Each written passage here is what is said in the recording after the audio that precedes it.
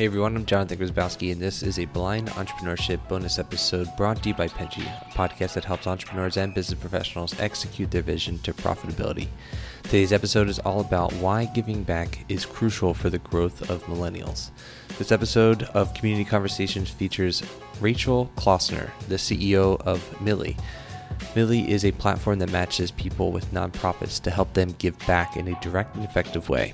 During our conversation, and directly with the conversation between Sakina and Rachel, Rachel discusses why millennials should focus on philanthropy, things people need to know about running a nonprofit because it is incredibly difficult and hard, and how she hopes to gain more competitors in her industry. Overall, I think this is an amazing conversation and truly highlights the power of the millennial generation, which at some point in time will be leading our nation and eventually the world. So feel free to give this one a listen. I hope you enjoy it. And as always, head over to tbeshow.com and drop a comment. If you love this episode, go out there and execute your vision and enjoy the rest of this episode.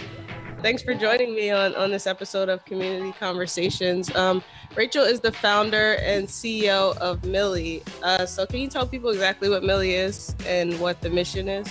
Sure, yeah. Milli is a charitable giving platform specifically focused on kind of next-gen givers. And our mission is really to empower young people to give where they care about, where they're passionate about, not just primarily through their peers, which is where a lot of kind of millennial giving is happening. So our mission is really to bring nonprofits and young people together. Absolutely. And what is your background? Is philanthropy something that you've always been passionate about? What were you doing before this? Yeah, so I always loved giving, giving back, but I wasn't good at it. I would always give through my peers. Friends and family would ask on Facebook, do you want to give to this run, walk, ride, or do you want to give here? And I would always give. And I always felt kind of frustrated by how I was doing giving. My parents always encouraged us to give back, but I really never thought about it strategically. And then for work, I was always doing startup stuff. So I always worked at startups doing software design. And so this is kind of a marriage of my, passion for giving, but also my ineptity at I just was not good at it. And then also just bringing design into it. So how do we get nonprofits to tell the stories in the right way, visually, and in a very compelling way that will get young people to give.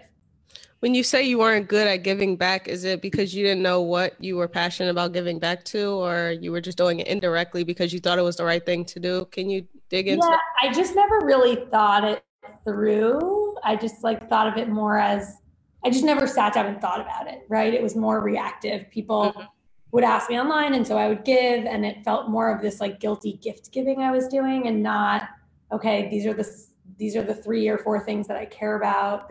These are the issues I care about. These are the nonprofits I feel really confident in. I kind of wasn't doing it. I wasn't even thinking about it, which was the problem, right? It wasn't even on my radar. And so we're trying to get people to help them discover, because there are 1.6 plus million nonprofits in the US. So it's really hard to know where to start, right? It's if you even finally decide my cause area is going to be, let's stop human trafficking, right? Even if you pick a specific country to do that in, right? You still have thousands of nonprofits doing that specific work. So how do we help people narrow it down and find the ones that fit well with what their goals are and what they care about and how they want to approach the issue. And so that's what we're working on, is how do we use personalization to help. Basically, personalization's all that obnoxious stuff that when you go on Amazon.com, they know you're going to buy today or know that you want to buy tomorrow. So we're trying to do that. We're using that same technology to actually match people with nonprofits. So based on where we think they want to give, based on their location and their behavior, we can actually serve up these matches. And so that's how it works, is we really want to help people find the nonprofits they want to give to, because it feels overwhelming, but ultimately want them to be the decision makers and feel like they're in control and they're deciding where they want to give. Gotcha. And then you talked about matching people with the things that they want to give back to, what other data do you collect for that besides their location? And how, like, can you walk us through the process of download the?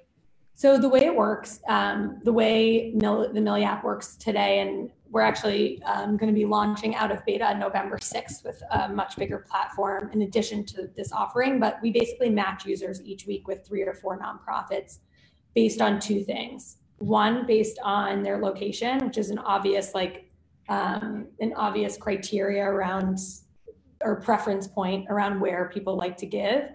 And then the other big piece is behavior. So we don't ask people, oh, which cause areas do you care about? Because when we were doing testing, we realized that everyone, if you would give people 15 cause areas, most people would select 13 out of 15. Right? It was like, who's not going to check hunger and who's not going to check youth and who's not going to, right? You're going to check almost all of them. Yeah.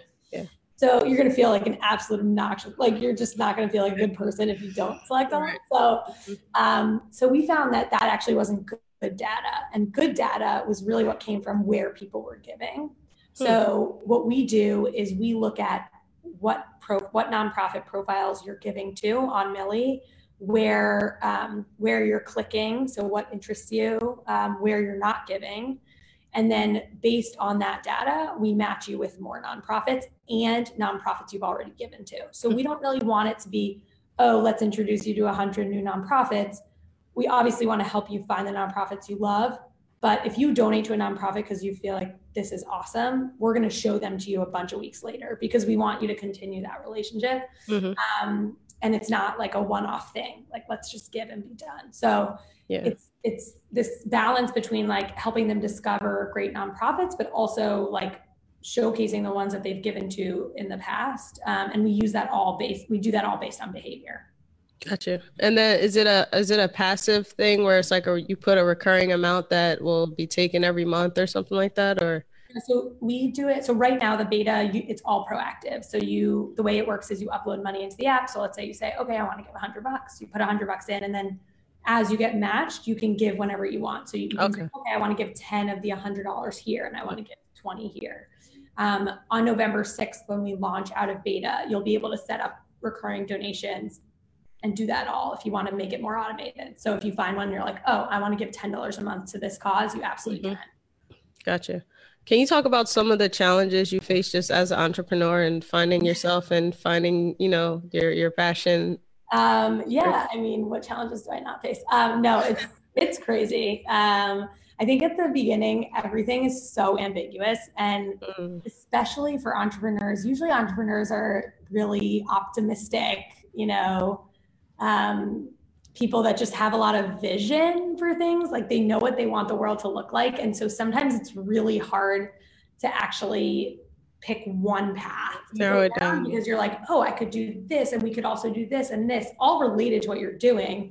And it all makes sense if you're a team of, 20 or 50 or 100 people. But sometimes if you're just like 2.5 people, you're like, okay, you have to commit. You have to pick 1 or 2 things to stick to and try. And that's really hard. It's really hard for me. I'm not great at it. And so learning a lot about myself. But yeah, there's definitely like a lot of cool stuff to be done in philanthropy. And there are a lot of great people working on a bunch of the different issues. And I think there's not enough of us. Like, I almost feel like I want more competition. It's like competition, because it feels like if we can get more people to give and feel good about giving, it feels less like competition. So I almost feel like there's so many different ways to help people give.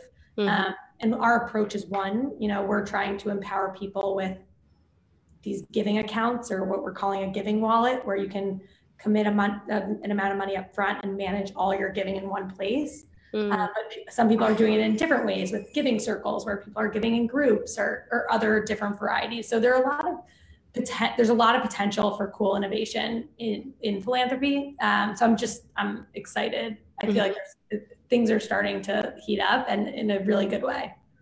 You talked about what you've learned about yourself throughout your journey. What have you had to unlearn? Oh gosh, a lot. So my background's in design. So as a designer, I think there's a lot that I want to do around design and product that is really challenging at the earliest stages, right? I want everything to look exactly like the mock-ups that I do, and I want it to look kind of like what the vision is, the long-term vision, right out of the gate, which makes no sense because that's not how it works. Right. So I think unlearning the like kind of design principles and like the standards I had as a designer in the earliest stages. So I still think that we have a very high bar for what products come out. I think even our beta doesn't look like a beta. It looks like a fully fledged product. But still, like, there are things that I look at and I'm like, oh my gosh, I can't believe we released that. Does that come down to not being able to let go or like having to control things? Or? Yeah, I think so. I mean, I think it's definitely a piece of it. One thing I actually have learned is I've been much better about letting go than I thought in terms of like giving people tasks. We have a bunch of interns that rotate through each semester, and they've been fantastic and have been a huge reason like why we've gotten to where we've gotten to so fast. And I credit them fully. So I feel like letting go of tasks I've been good at because they've been great. So it's been easy to like give them stuff to do. Right. But I think when it comes to design, I think I still have too much of a design focus. And sometimes that's not always the best thing to have as an entrepreneur. Why did you think it was important to focus on millennials giving back as opposed to any other generation? Yeah. So when I say millennials, I definitely want to include kind of folks that are just younger than them and older than them. Yep. I think Gen Xers definitely fall into this category. I know actually a huge portion of our users are Gen Xers. And Gen Z as well. I think we're more looking at folks that are just getting out of college. So there's like that 22-year-olds, I think, are actually technically Gen Z right now. So it's not like a set, we only want 22 to 37-year-olds. But I think the reason we're focusing on this age is because, first of all, they give way more often than not to through their peers. So they do the least amount of strategic giving. They're super socially focused. So they're impact oriented. They really want to give back. They have this passion for it. So that's awesome. So like they have it in them. It's not like we're teaching them something new. It's just doing something in a different way. And the other piece is, I think it's a generation that people love to, I think when you hear millennial, you think of something negative usually. When you just know that someone's going to say something like, right? Like it's going to end with the eye roll. And I think that was really frustrating for me as a millennial because I just felt like other generations might not understand us, and we're different because of the way we grew up, right? We grew up as technology was growing up. And so that's so much a part of us. And I think all the eye rolls are things that are just, that was our natural way of evolving, right? As we grew up. And so it's not like we're worse people or better people. We're just different because of because of the years we grew up.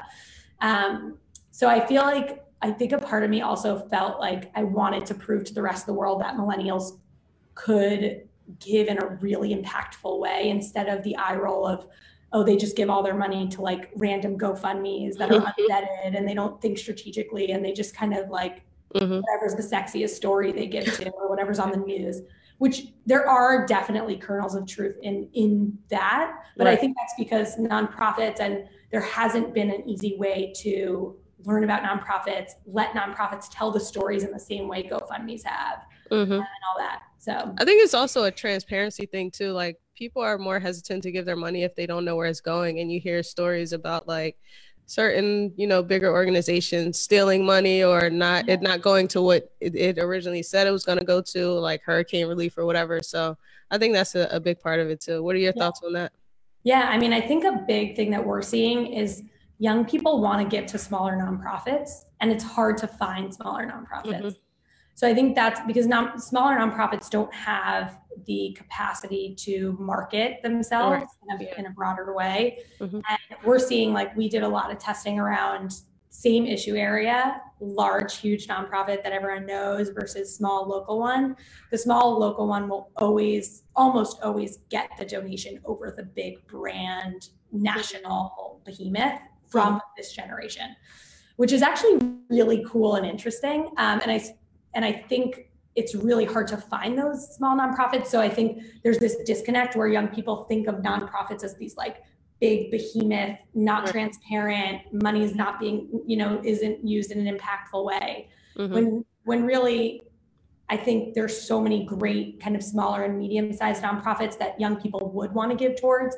It's just hard for them to know about them because their reach isn't wide enough yet. So that's part of what we're trying to do, is like help match them with these smaller ones. Yeah. How do you show where the money is going? Like, if I've been given to this nonprofit over a certain amount of time, is the storytelling what is showing me the impact that my dollars have made? Or great question. So starting in November, actually, the profiles of the nonprofits will have 2 new areas that we're introducing that we don't have currently.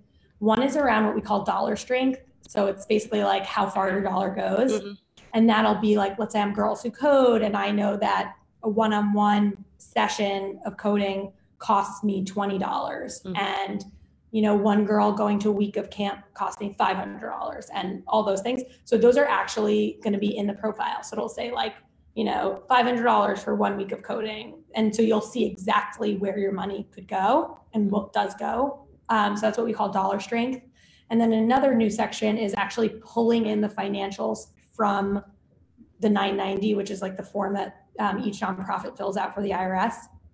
So that breaks down how much of their budget goes to programming versus overhead versus fundraising. And so those numbers will all be shown, and you can see percentages, so you can see kind of where that lies. And we're going to actually give out these badges if you do well in a certain category to help young people understand what those numbers mean. So like, if you have a really high, great program percentage, so most of your dollars are going to your programming, you'll actually get a badge around awesome programming stats. So we have all these ways that we're going to try and help young people and everyone, really everyone. I say young people because that's kind of our initial target market, but really this is for everyone. It's really to help people find the nonprofits they love that are doing it in kind of the most impactful ways and the approach that they want to see. Gotcha. So if a nonprofit wants to be a part of the platform, how do they sign up? Is it an application process? Or? Yeah, so we actually are right now, we have like a wait list of about 50 orgs, but starting on November 6th, we're going to be opening it up to whole new batches, and nonprofits are actually going to be able to claim the profile on the web with this really cute builder that lets them build out their profile in like under a minute.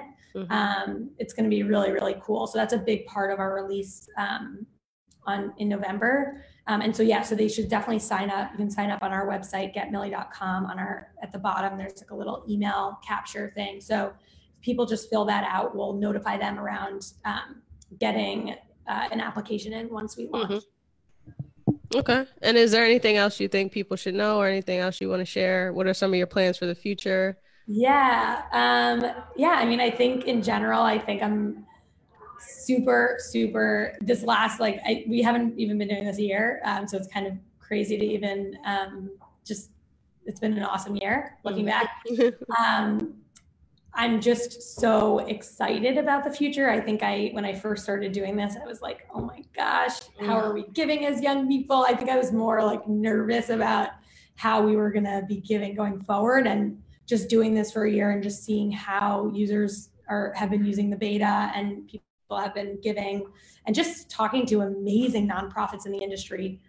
There are so many great organizations doing just really incredible work. And I think I just feel lucky that we get to help tell these stories, because the nonprofit stories are amazing. It's people that are dedicating their life to this, taking huge pay cuts, working really long hours, day in and day out, year after year, right? I come from the tech world, and I feel like everyone switches jobs every year and a half. And so many of the folks I speak to in nonprofits have been there for 10 or 15 years or more, and really dedicate their life to this. And so it's exciting to tell the stories of all the work they're doing, because it just feels like it's stories untold. That makes sense. Absolutely. Well, thank you for sharing the story of Millie, and let people know again where they can find all the information they need to know about Millie and to get in touch with you as well. Yeah, sure. GetMillie.com, follow us on Instagram, and download the app. And it's available November 6th, you said? Yeah, so the beta is out. It's an open beta, so anyone can download the app on your iPhone. And then starting on November 6th, you'll also be able to access it on the web as well. So, and it'll be fully out of beta. Awesome. Well, congrats on everything you have going on and moving forward. And if anyone is interested in getting in touch with Rachel, we will tag Millie in the description of this video. And this will also be up on our website and everything later and turn into a podcast as well. So thank you everyone for watching and listening, and have a safe and productive rest of your day.